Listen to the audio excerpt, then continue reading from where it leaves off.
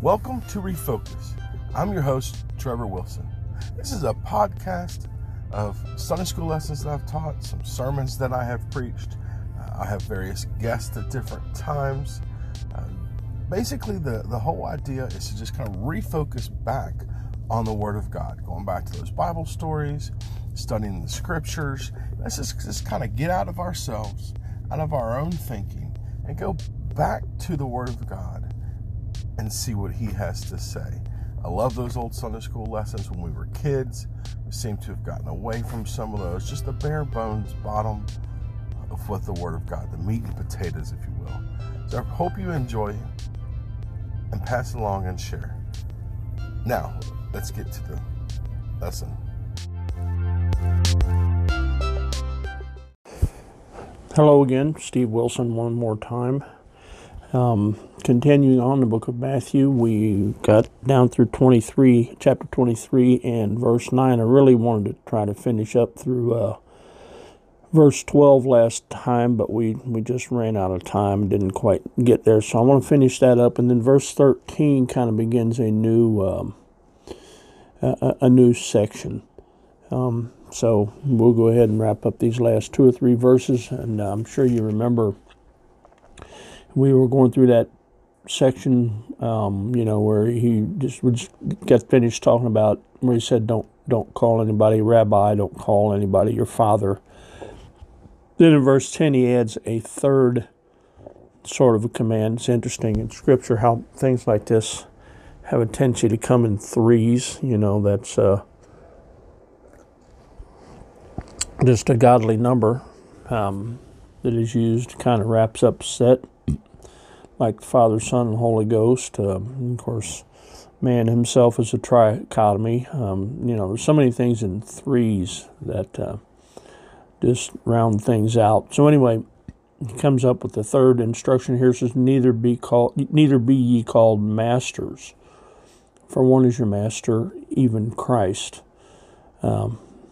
So, the whole point is not to give credit to those that don't deserve it.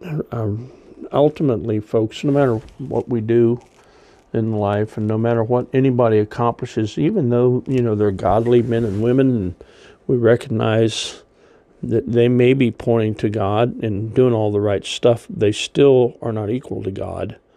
And we need to be real careful about kind of putting them on a pedestal, so to speak, and looking up them.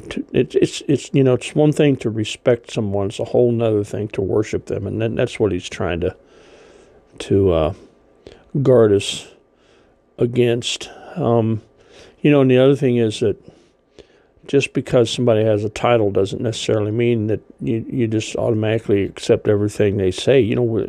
Even our leaders have to be accountable to someone, and of course in the church age, that's the church, which is you and me. Even our pastor, we may respect him and look up to him, but he's still accountable to the congregation. And if he's caught teaching or preaching something that's not scripturally accurate, then it should be called to his attention, and the audience there, the congregation, should hold him accountable for that.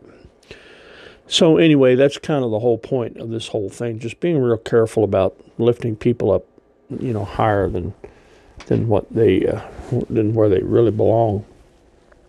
And he finishes up that section in 11 and 12. He says, but he that is greatest among you shall be your servant, and whosoever shall exalt himself shall be abased, and he that shall humble himself shall be exalted.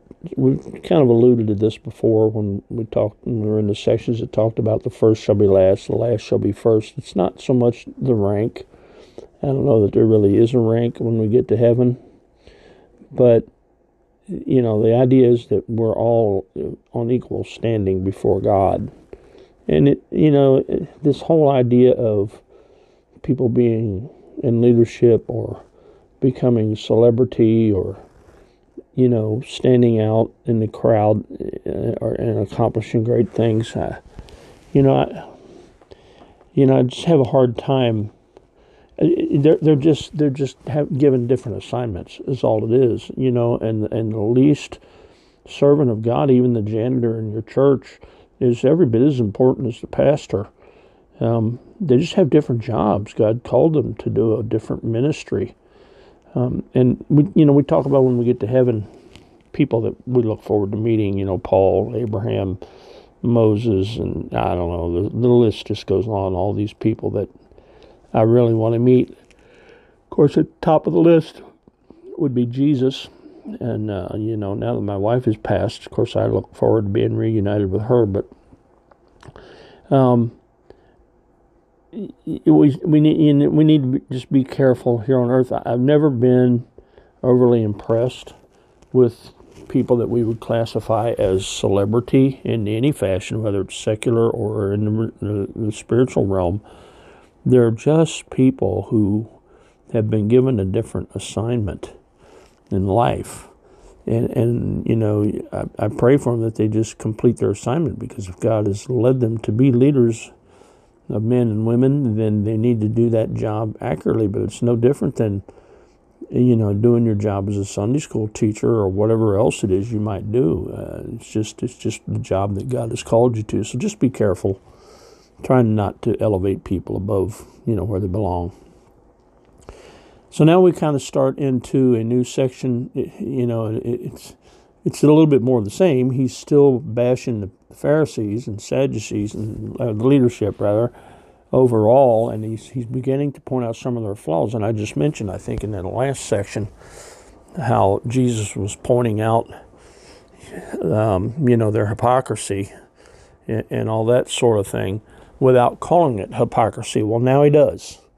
Starting in verse 13, he begins to just identify them. He says, "But woe unto you, scribes and Pharisees, hypocrites." You see, they're hypocrites. Now, pay attention to that. I have more to say about that in a minute. It says, "For you shut up the kingdom of heaven against men, for you neither go in yourselves, neither suffer ye them that are entering to go in." Okay, what I wanted to say about this idea of calling them out and calling them names. Okay, you guys are hypocrites. He just finally gets right down to brass tacks and says, okay, I've been describing who you are, but just so there's no mistake, you're a hypocrite. There's really no mistaking that. That's pretty blunt. But that's not the last time that he's going to say that. In fact, if you'll notice, he calls them hypocrites in verse 13. He calls them hypocrites in verse 14. He calls them hypocrites in verse 15. He calls them hypocrites in verse 23. He calls them hypocrites in verse 25. Calls them hypocrites in verse 27. And finally, he calls them hypocrites in verse 29. Now, I don't know if you counted those as I mentioned them, but that's 7 times. And, of course, there's significance in the number 7 because that's the number of completion. That's final. Everything is set in stone. It's all done. We're ready to move on. It's like the 7 days of creation. And you get in the Revelation, and there's the 7 bowls, the 7 vials, and the 7 candlesticks and all that. 7 pops up everywhere you go. And again, it's the number of completion. It's finalized. You're not going to change it. So he begins to mention each of these 7 times, and each time he mentions it, he kind of describes something they're doing that makes them a hypocrite. He doesn't just call them names. When you're arguing with someone and you run out of arguments, you resort to just name calling. Well, that's not what Jesus does. He calls them names, and then he backs it up, says, "This is why I've called you that." And as we've already read here, he says, "For you neither go in yourselves, neither suffer ye them that are entering to go in." These Pharisees, these religious leaders who everybody was supposed to be looking up to, actually are doing the very opposite of what they claim their ministry is. Their ministry is to draw people to God and have them adhere to God's law, and that sort of thing. But and by doing that, the idea is that they would draw closer to God and become more like Him, and et cetera, et cetera. When in reality, Jesus says you're doing exactly the opposite of what you claim you're trying to do. you actually have become a hindrance. Your lifestyle and the things you do, as it contrasts with the things that you teach and say, people see that, and it's so obvious that you have now become a hindrance, because now they can't make heads or tails out of the gospel. They don't know what's true and what's not. They don't know how to act because they're emulating you. And if they're considering the direction that all you guys are going, you are leading people astray. You're not leading them to Christ. You're leading them from Christ. And oh, by the way, God is not going to forget that. God is not going to overlook that in our own lives. We got to be really careful about how we conduct ourselves, because especially as parents, you've got children who are watching every move you make. They're watching everything you do, and they want to be like you. So be aware that there are other people out there, and certainly if you're in leadership in the church and have responsibilities and on your job, if you tell people that you're a Christian, then you've put yourself under the microscope. You're under scrutiny. People are watching to see if you mess up, and believe me, they'll call you out on it. You claim you're a Christian and you're actually going to do this, and they'll tempt you. They'll try to get you to do things that you know better, just so that when you do them, they can point them out and call you a hypocrite, because that's what people think Christians are. They think we're just a bunch of hypocrites, and we just like to pick on other people, pick on the sinners and that sort of thing. So, he says, when we get into that situation, we literally become a hindrance. We do more harm than good, and that's what he's telling the hypocrites. You guys, you're doing more harm than good.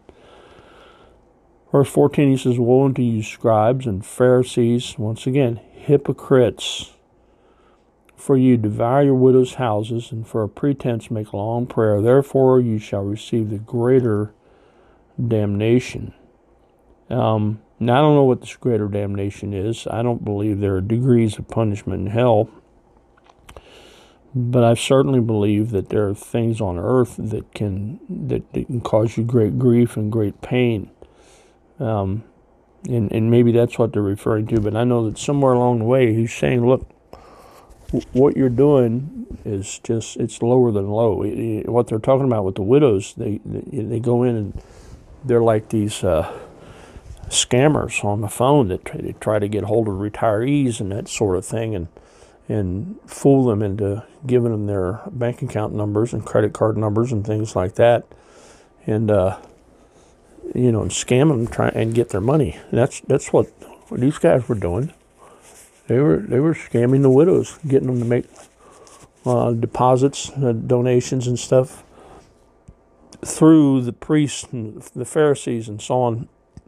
And they were claiming those funds. And then we'll talk about it in a minute, and they'd declare them Corban to protect themselves so the temple didn't get it. But we'll talk about that when I get down to that verse. But, taking advantage of the innocent, that's just pathetic. What kind of person would do that sort of thing? And he says, and for pretense, making a long prayer, they're valuing appearance over sincerity, and they want to be called on to pray so they can expose their knowledge, and use all the wisdom or all the things that they've been taught over the years, and make themselves look very religious by using big words and all that sort of thing, and praying on and on and on and on, because they think that it makes them look more religious to others. So that's what they were doing. Verse 16, "Woe unto you, ye blind guides." He doesn't call them hypocrites, but he does refer to them as blind guides. He says, you're supposedly leading people through this dark world, leading them into spiritual light and guiding them into righteousness, and yet you don't know, you can't see where you're going either. You think you're going one direction and you're going in another. It's the blind leading the blind. And then he talks about swearing by the temple. He says it's nothing but whosoever shall swear by the gold of the temple, he is a debtor. This is that Corbin thing they were talking about. If you had wealth, you could declare money to be used for God, and then it was protected against taxes and whatever they wanted to against. So oftentimes the priests and whatnot would take their wealth, declare it Corbin, say this is money that's been set aside for God only, and that way nobody could touch it. It couldn't be touched for inheritance or legal claims or anything like that. That way they could maintain their wealth. They could keep it for themselves, and it had nothing to do with their spirituality. It was all about maintaining their wealth, and so they were basically abusing the temple. Maybe we'll talk about that a little bit more when we get started next time, because we're out of time here on this particular episode. So we'll pick up where we at. We're in verse 16, so we'll pick up there. Maybe finish 16, start with 17 next time. But thanks for listening. Hope you enjoy it. Goodbye and God bless.